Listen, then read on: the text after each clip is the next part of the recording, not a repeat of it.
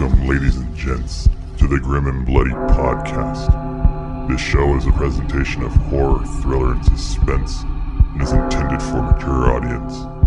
Join us at your own risk.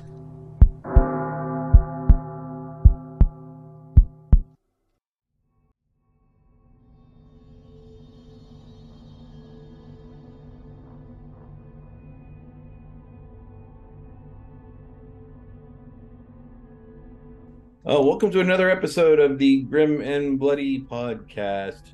Tonight we are bringing you another retrospective. Well, last week we talked about new movies and old movies. Tonight we're talking about one movie, and that is the 1976 The Omen, directed by Richard Donner, off of a script by David Seltzer, who remained involved in the franchise here and there throughout its end. This movie starred Gregory Peck, Lee Remick, David Warner, and Billy Whitelaw. Music by the one and only Jerry Goldsmith. Its budget was $2.8 million, which was pretty dang good back in 1976. That's a solid budget. And it raked it in the box office of $60 million. So you put $2 in, you get 60 back. I call that profitable, and it spawned a franchise that stretched all the way to basically 2016 in TV form. But I think we can probably agree, Joe and Al, that The Omen, the original, was probably the definitive iteration of this franchise. Akin to, I would say, Hellraiser, where you have the first movie is the best, and they keep going to the well again and again and again. And it comes back with diminishing returns. Although I did like the remake, albeit it was a direct remake in 2006. It was at least good to see it in a more higher definition. But then again, it didn't have Gregory Peck. It didn't have Jerry Goldsmith. So it was, although Marco Beltrami was pretty good. He's serviceable for horror movies. His name pops up a lot because he can put down some pretty good discord and sonically. It wasn't Jerry Goldsmith who that was his. What was it? It was his first Oscar or Grammy. I forgot, Joe. It was Oscar that he actually Oscar. Yeah, it was the Oscars for the theme for the music of The Omen. Hello. What? Oh, I gotta watch out for flying glass. Yeah, no pictures here. No, I rewatched The Omen today, and while it's not overly creepy, the way that they had to process pictures back then, when a photographer took it and you had to hang it in a special room, right, and put it in a special chemical film. Yes, that was called film back in the day. Yeah, isn't that just creepy in itself, right? Just there's a photographer who's probably just going about his job, but the way he's hanging up pictures, right? Nowadays, he's like, if someone's doing that, we're calling the feds because this guy is up to no good. If anyone is processing pictures nowadays like that, back then it was normal, right? It was like this is how we do pictures. Nowadays it's like, okay, let's call the people in the white coats because that's not how we do pictures. That part stood out with me. I'm like, whoa, that looks weird. For a while because it was a good minute since I had watched The Omen. I thought the photographer was involved with the satanic worshipers, the people who wanted Damien, who is the child born and was representing the second coming of Satan.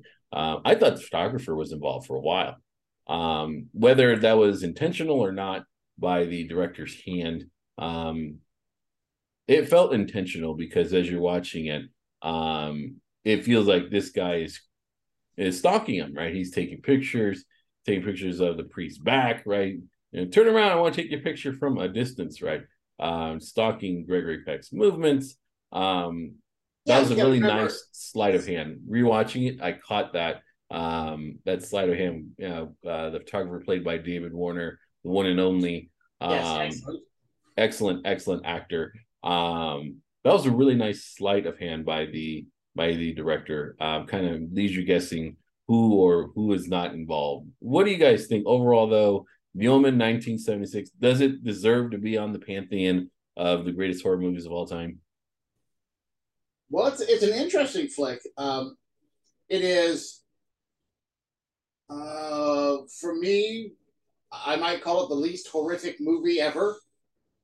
I think it's a good scary movie per se, but the movie isn't scary for the gore.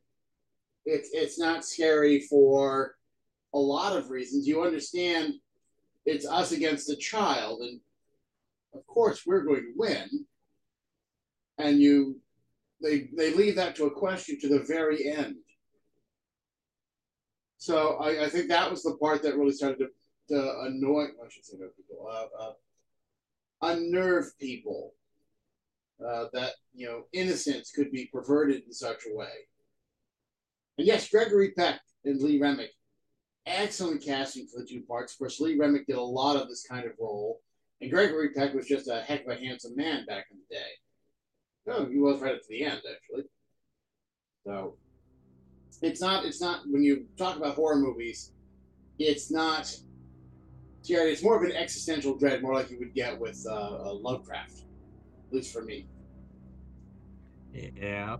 No, it is one of those films that isn't really a horror film, but it is a with horror theme, but it was also more like a thriller and stuff like that. And you have, as Al was talking about, Louis Remick and Gregory Peck, they're so good in this film that you yes. kind of like feel bad for them, and then you had David Warner playing the photographer who's like skirking around, and then there's the priest telling, hey, this kid is the Antichrist. You might want to try to, take care of him before us instead of, letting him live.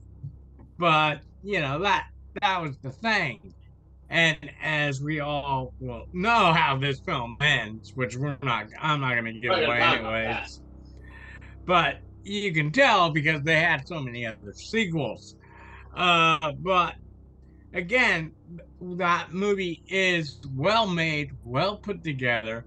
The score by Jerry Goldsmith was fantastic. Oh, watch out for those Rottweilers. They're pretty terrifying. Um, but yeah, and by the way, it took David, the writer, a year to write the script for the story of this. And then again, I'll talk about how well the movie did. The movie made $60 million in the US box office, becoming one of the highest grossing films of 1976. Tell you how long ago that was. Wow. But yeah. I can't help but think about Richard Donner and his other works like the Banana Splits Power Hour and Danger Island, and then we get this out of him. Oh yeah. The good old days. Back innocent, but yeah. And as I said, yeah, they're like originally they were gonna try to cast like William Holden. They were looking at other actors to play the Robert Thorne's character, but Gregory Peck read the script, liked it.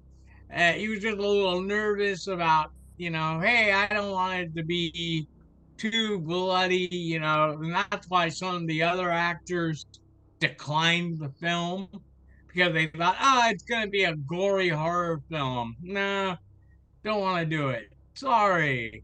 I mean, you can't You have a know, horror movie with Patrick Troughton in. I mean, the second Doctor. very true. Yeah, because he knew the kid's going to be evil. I like, this is what started the whole six thing, which always reminded me of an old girlfriend. I shaved her head one night and it said 665, so I knew she was almost the Antichrist. But enough of that relationship. This was a fun, interesting movie because it wasn't the horror movie that everyone thought it should be. you're right. People thought it was going to be gory or something, and it really, really wasn't. And it suffered like Soylent Green did, in that you knew what the ending had to be, and the sequels, again, you knew what the endings had to be, but that kind of took the punch out of for people to watch. I did like that the little boy got to play the Omen in 2006. He was in the Omen 2006 as one of the reporters. So, and that's got to be the most demonic job you can ever have, being paparazzi. Now there was always a part that when I was watching it, and you guys, this movie came in 1976. I think we passed that timeline where we can give spoilers. We could talk about the ending. Right. This movie is literally free on YouTube. Okay. Ouch! I'm surprised. The part that always it confused me the first time I watched it and the second time. I was watching a little bit closer just so I can kind of glean details. I really wanted to immerse into this movie because it is hailed, even though it's probably more of a thriller. When you hear the Omen, right, you hear the music, like, oh, it's scary, right? The Omen soundtrack, I mean, it is frightening. So for atmosphere, I think it definitely earns its horror title.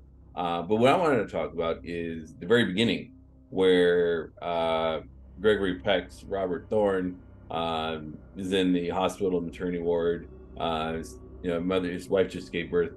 The baby died, but they gave him another one saying, you know what, this might even look like him.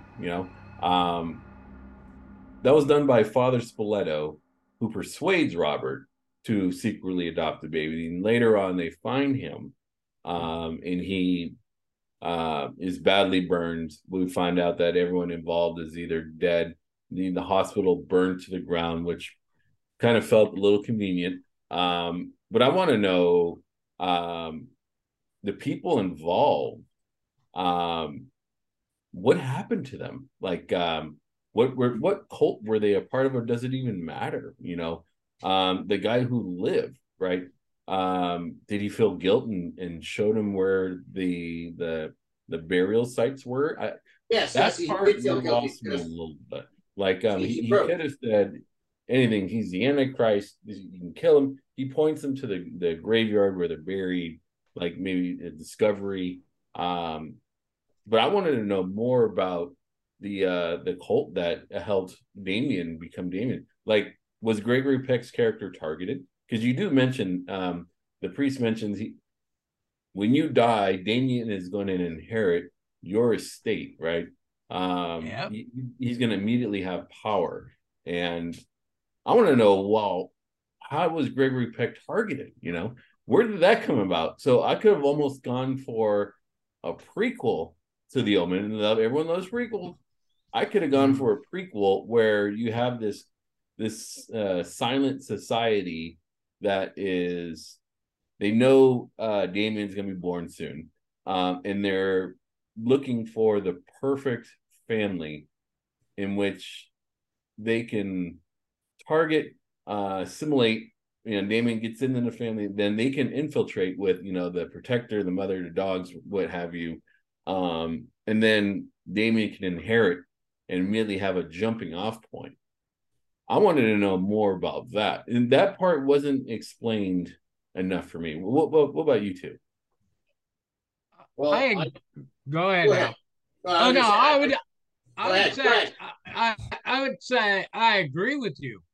And, and as you said, if Robert should die, guess who gets all of his, titles and all that nice stuff? It would be little Damien. Damien, you bad kid, you. But go ahead, Al. I was going to say, now I hadn't seen all of the movies, at least not anytime recently, but I thought they went into a little bit more of the backstory on some of them. But of course, now, if you want to talk about the money, Gregory Peck is, of course, very rich. And my take on the ending is that his old college roommate, the president, is now going to adopt the son. Which, of course, if you're powerful and rich to start with, and then you get adopted by the president, you're that much more. So, but it's like marrying into the Kennedys. Yeah, basically like Robert F. Kennedy Jr. Yeah, so I think more like Arnold, but you know how well they work for him. Yeah, and so yeah, and as I was saying, it's like it turns out, hey, guess what? In the sequel, it's Robert's brother, played by William Holden, who was also offered the role as Robert, but turned it down or didn't get it. So they cast him as Gregory Peck's brother in the sequel. So boom, you know. Oh, hey, another thorn to take out. That's always good to have family. Yeah, the sequel completely fell off for me. That had no merit for me. When I remember seeing that, I'm like, this.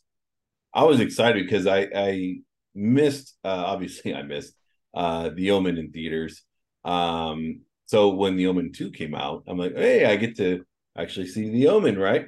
And it was like, well, what the hell is this?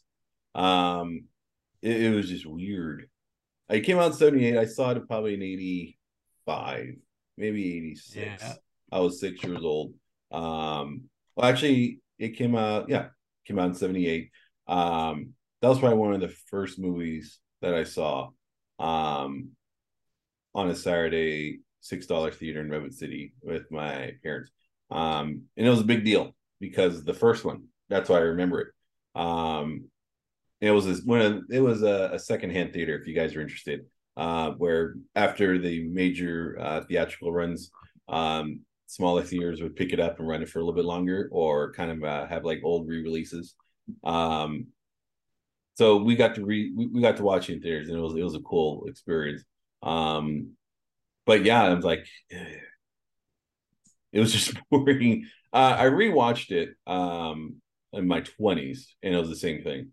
So I've always watched and rewatched these movies. I even saw the one, I think it was part 3, that starred Sam Neill, who go on to play the titular character in Jurassic Park.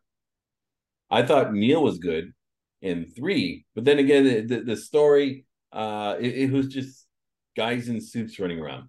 It was almost like Wall Street. So this, for me, the franchise kind of fell off the rails. It became disinteresting.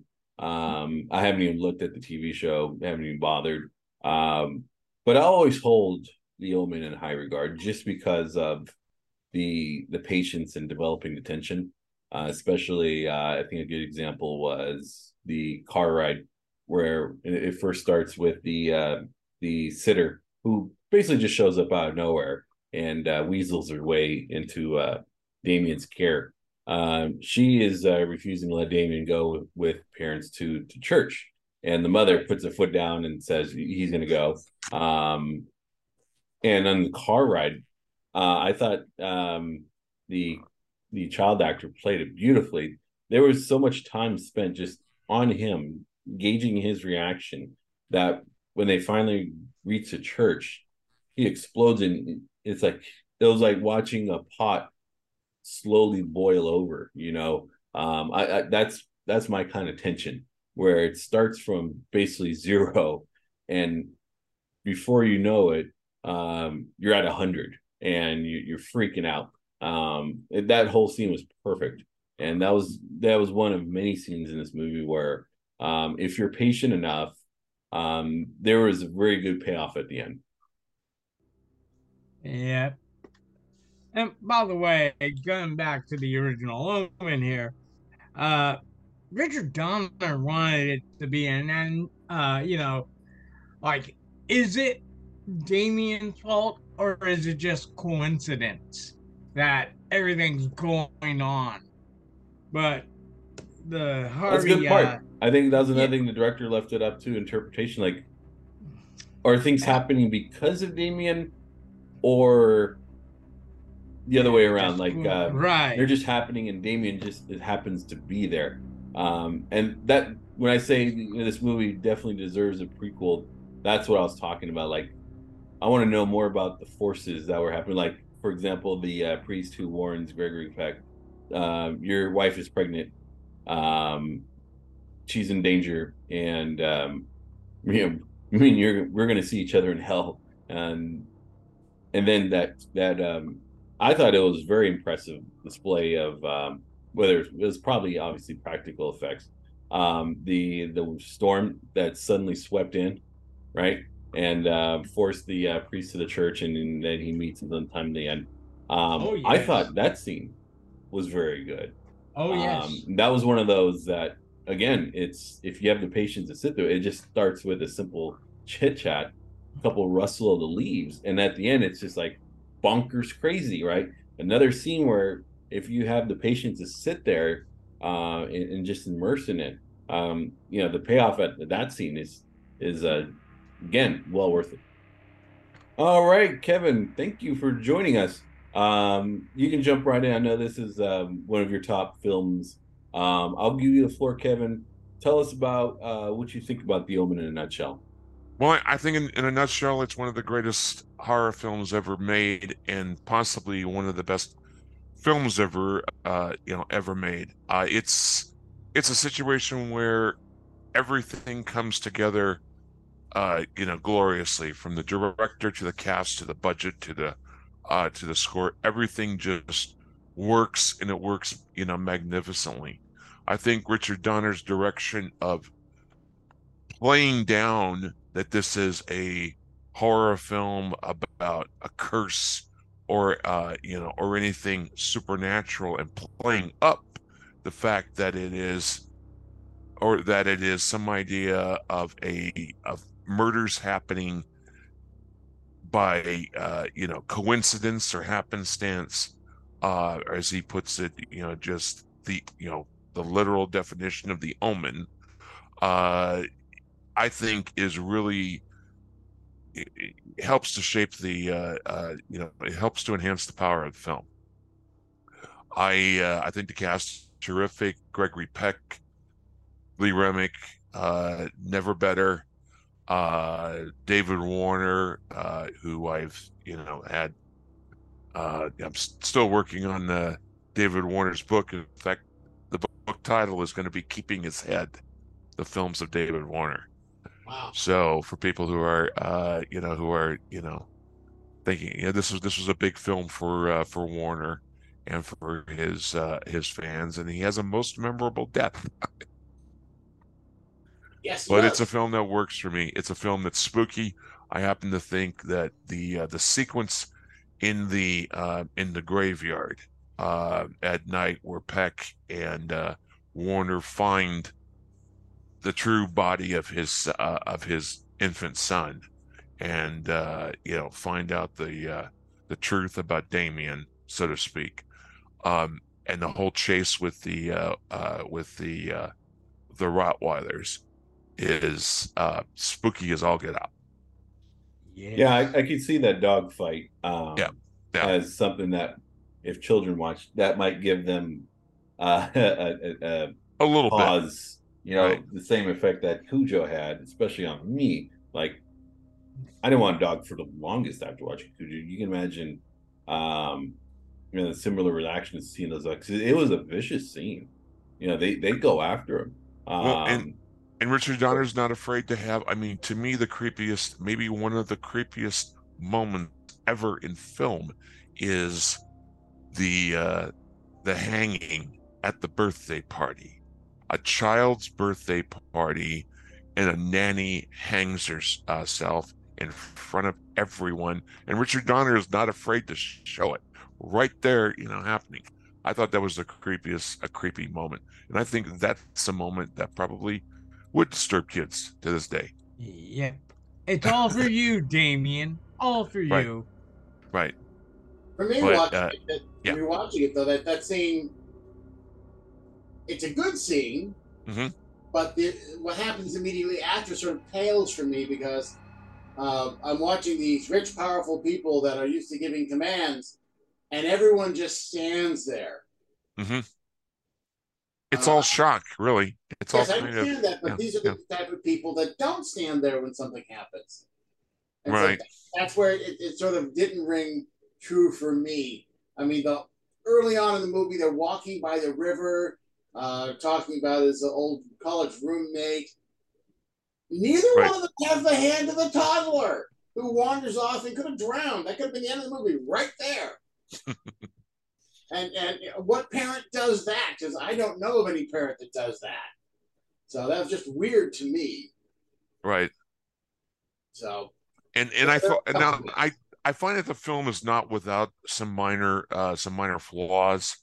Uh, I I don't know if I still, take I don't know if I pardon? take the flaw because that's the whole thing. As you say, he wants everyone held in that moment of shock and awe. What I was talking about was a different moment Okay. in the film. I was thinking that the ending of the film, it really doesn't bear too close of scrutiny for common sense purposes, because I keep thinking that, why is Robert, the Peck character, racing to to the church? To me, it's only for dramatic effect, and it gives a contrivance for him to, as he breaks through the guard gate, for the police to all of a sudden, start a chase and catch on to him and kill him. I'm thinking, okay, really the common sense. I'm thinking, why wouldn't he's going to kill this kid, and he's looking to do it without much fanfare. Why not just casually drive up to the gate, tell the guards, I'm taking my son out to see something or do something, to a movie or something like this. I'm doing something with him. Get past the gate, and so he'd go to the church and he'd have no problem, no interference in killing the kid. Well, that's where the rest of the film comes into play. As I was talking about Yeah. scenes that start from 0 and end in 100, and Uh-huh. the slow boil effect.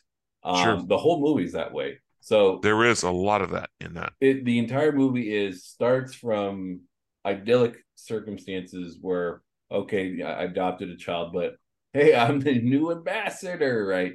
Life is good. This Gregory Peck plays the even keel.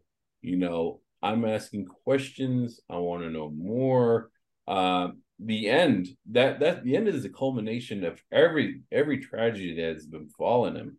And it's over a span of time. Didn't happen overnight. The child grows. Mm-hmm. The wife becomes pregnant. He loses his basically everyone in the house, the housekeepers. He loses his wife. He loses his unborn child. Um, if I had to go through all of that while discovering that the son that I adopted is the son of Satan, I mean, I'd be going 100 miles an hour to that church, right? I Sure. wouldn't be going the Sure. speed limit. After going through all that, that's what made it believable for me. And of course, they needed an ending. This movie probably came out at a time where they weren't already thinking of, we did the one movie, this is going to be a franchise, right? We're going to come out with toys, T-shirts. Yeah, we're going to be pounding them. This was more of, I got a good idea for a movie, right? I want to This see the movie little has a knife fight beginning. on Sound of the Toy Kit for the children, This movie Sure. has a beginning and a definitive end. They leave it a little open-ended, but they also describe what will happen once he dies. Damien will inherit his empire, so to speak. But Sure. I can totally understand Gregory Peck's that final scene, the final shot of him, that crazed look on his face, with the weapon in his hand, about to kill his son. That was a culmination of everything. So if they didn't Right. take the time to build to that, I can see it being contrived. I really could, but it felt like they did enough legwork to warrant it, in my opinion. I suppose I just thought that I thought the contrivances could have been a little bit more subtle, a little bit more, deftly handled. And you wonder, all this stuff that's happened, all this, this death that this child has caused, and this whole thing, the rage that Peck is going through. Why is he bothered when his son says "Daddy"? end says, "Daddy, don't." I feel that was a last ditch effort. I thought that was Damien realizing really who he is and what power he can possibly have over. I suppose I was seeing it as character. kind of a pause, have to wait for the cops to come in. Right. But Anyway, it's sort of like I look at it as like him trying to play, I'm super innocent. Yeah. I'm a boy. sure. You know, but because he's the Okay. Antichrist, you know, and as Kevin was saying, yeah, here comes the cops. So get it, shoot poor Robert Thorne here, you know. I mean, Right. there's a Before moment he of kills self-awareness very early in the movie that I just caught in this rewatch, where the new house sitter comes in. She makes her way into Daminger's like, I'm here to protect you, in a way that you feel like he's going to be protected against everyone else. And he's on the floor. He looks at her, and this slow smile appears on his face. He uses Right that then and there, time. I had the idea that the director wants us to know that Damien is self-aware at this point in his life. He's no longer a baby. Right. He's probably maybe 4 or 5. He's about the same age as Adrian right now. He's self-aware. He has an idea of who he is at that point. Maybe it comes and goes because there's points where he's just playing right, and the scene with the tricycle, the famous scene, he's just spinning it around and around and around. It's the house sitter that unleashes it because she has this kind of premonition that something's going to happen if she lets him go. Now, see, I see that scene very differently, though. Okay. We were talking about, you know, when does is this stuff that's just happening around him? Is it a curse, you know, or what? And as I see it, he was an innocent till the dog shows up at that party. That's when the first death occurs. That's when Satan is declaring himself to Damien that it's all for you. And the whole thing about the tricycle incident, as I see it, the nanny is there influencing him, working through him, manipulating him to get to a fever pitch. And again, talk about the slow burn, but get into the fever pitch and then let him loose. The nanny knew what was going to happen, manipulated it to happen, and Damien allowed it to continue because he's not really seeing the problem with it. And that's why you have that scene there where mom is holding on to the balcony, to the railing there, and he doesn't cry because he realizes that he can do these things and that they need to be done. They don't really bother him. And I think that's really what we're, depending on how religious you want to get about all this, that's sort of the difference with Satan is, you know, Satan is, hell is where God is not, where there is no hope. And having someone in charge that doesn't care about what happens to you would be very bad. I think you guys make a very good point about the slow build, the slow burn. There's a fair number of sequences in the film that are so deft at that slow burn that you just enjoy it that much more. The scene where the priest gets killed. It starts out with just a slow walk and a storm coming. Nothing unusual, nothing like out of the ordinary. But then you start to see little things starting to happen. The spear or the spire getting away from the breaking loose on the fence. And even before that, when he gets to church and the doors are locked, showing that he is kept from his redemption and safety. Sure. Because, of course, he's already screwed up. Yeah.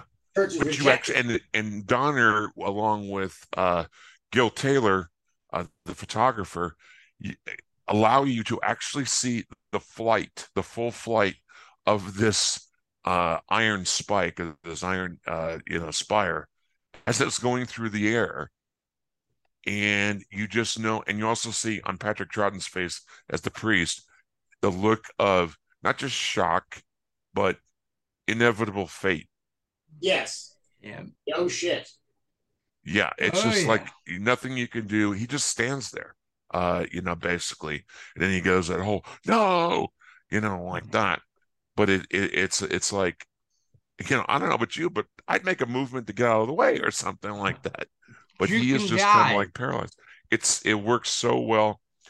The casting on this is tremendous. Uh, I really thought, just special credit to Billy Whitelaw. Nobody could make a character more hissable, like of Mrs. Baylock, as Billy Whitelaw, and you just love it when Gregory Peck fights her in the sequence and gives it to her with the daggers that he has. It's you're wishing her dead throughout the film, and when she Oh, she finally was gets it, you're like definitely ready the to. antagonist. That was Yes, that was rock solid the minute she shows up, and right. she was the guardian. She was, again, I would have loved to know how these characters disappeared. The prequel would have, I think it would have been great in this movie, but then again, we don't need it. Just kind of like Mhm. Rosemary's Baby, we don't need the prequel. We just need to know what's happening now. But yeah, her character, as soon as she came on, Mm-hmm. she was bullish. Mm-hmm. She knew right where to go, what to say, like it was practice. Like, she spent fair amount of time training for this. Mm-hmm. The patience and not submissiveness, but just the what do you want to call it? The role of housekeeper or nanny that she put Sure, on with Gregory Peck and the sure, mother. I thought it was an excellent range. sure, It sure. was believable. Like, this person infiltrated us, but they're smooth. You know, Right. I can accept that she's here to take care of Damien. Um, can't accept that we have no idea where you came from, or how Yeah, you sure knew we enough. needed a nanny.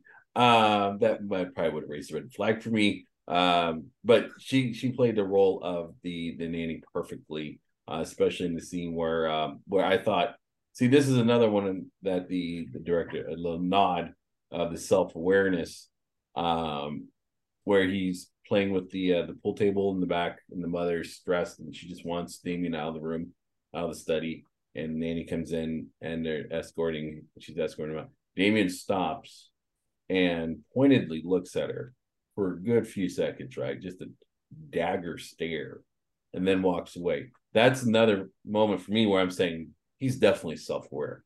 I mean, that's a death Mm-hmm. stare. How many kids are going to give that kind of stare to their mother, right? Damien did, and that's the second time that director put the camera on him, where that kid is looking awfully unchildlike, right? Like there's something going on there that kids that age, it wouldn't be registering at that point. Quick question for all three of you. The casting in this, the Robert Thorne part originally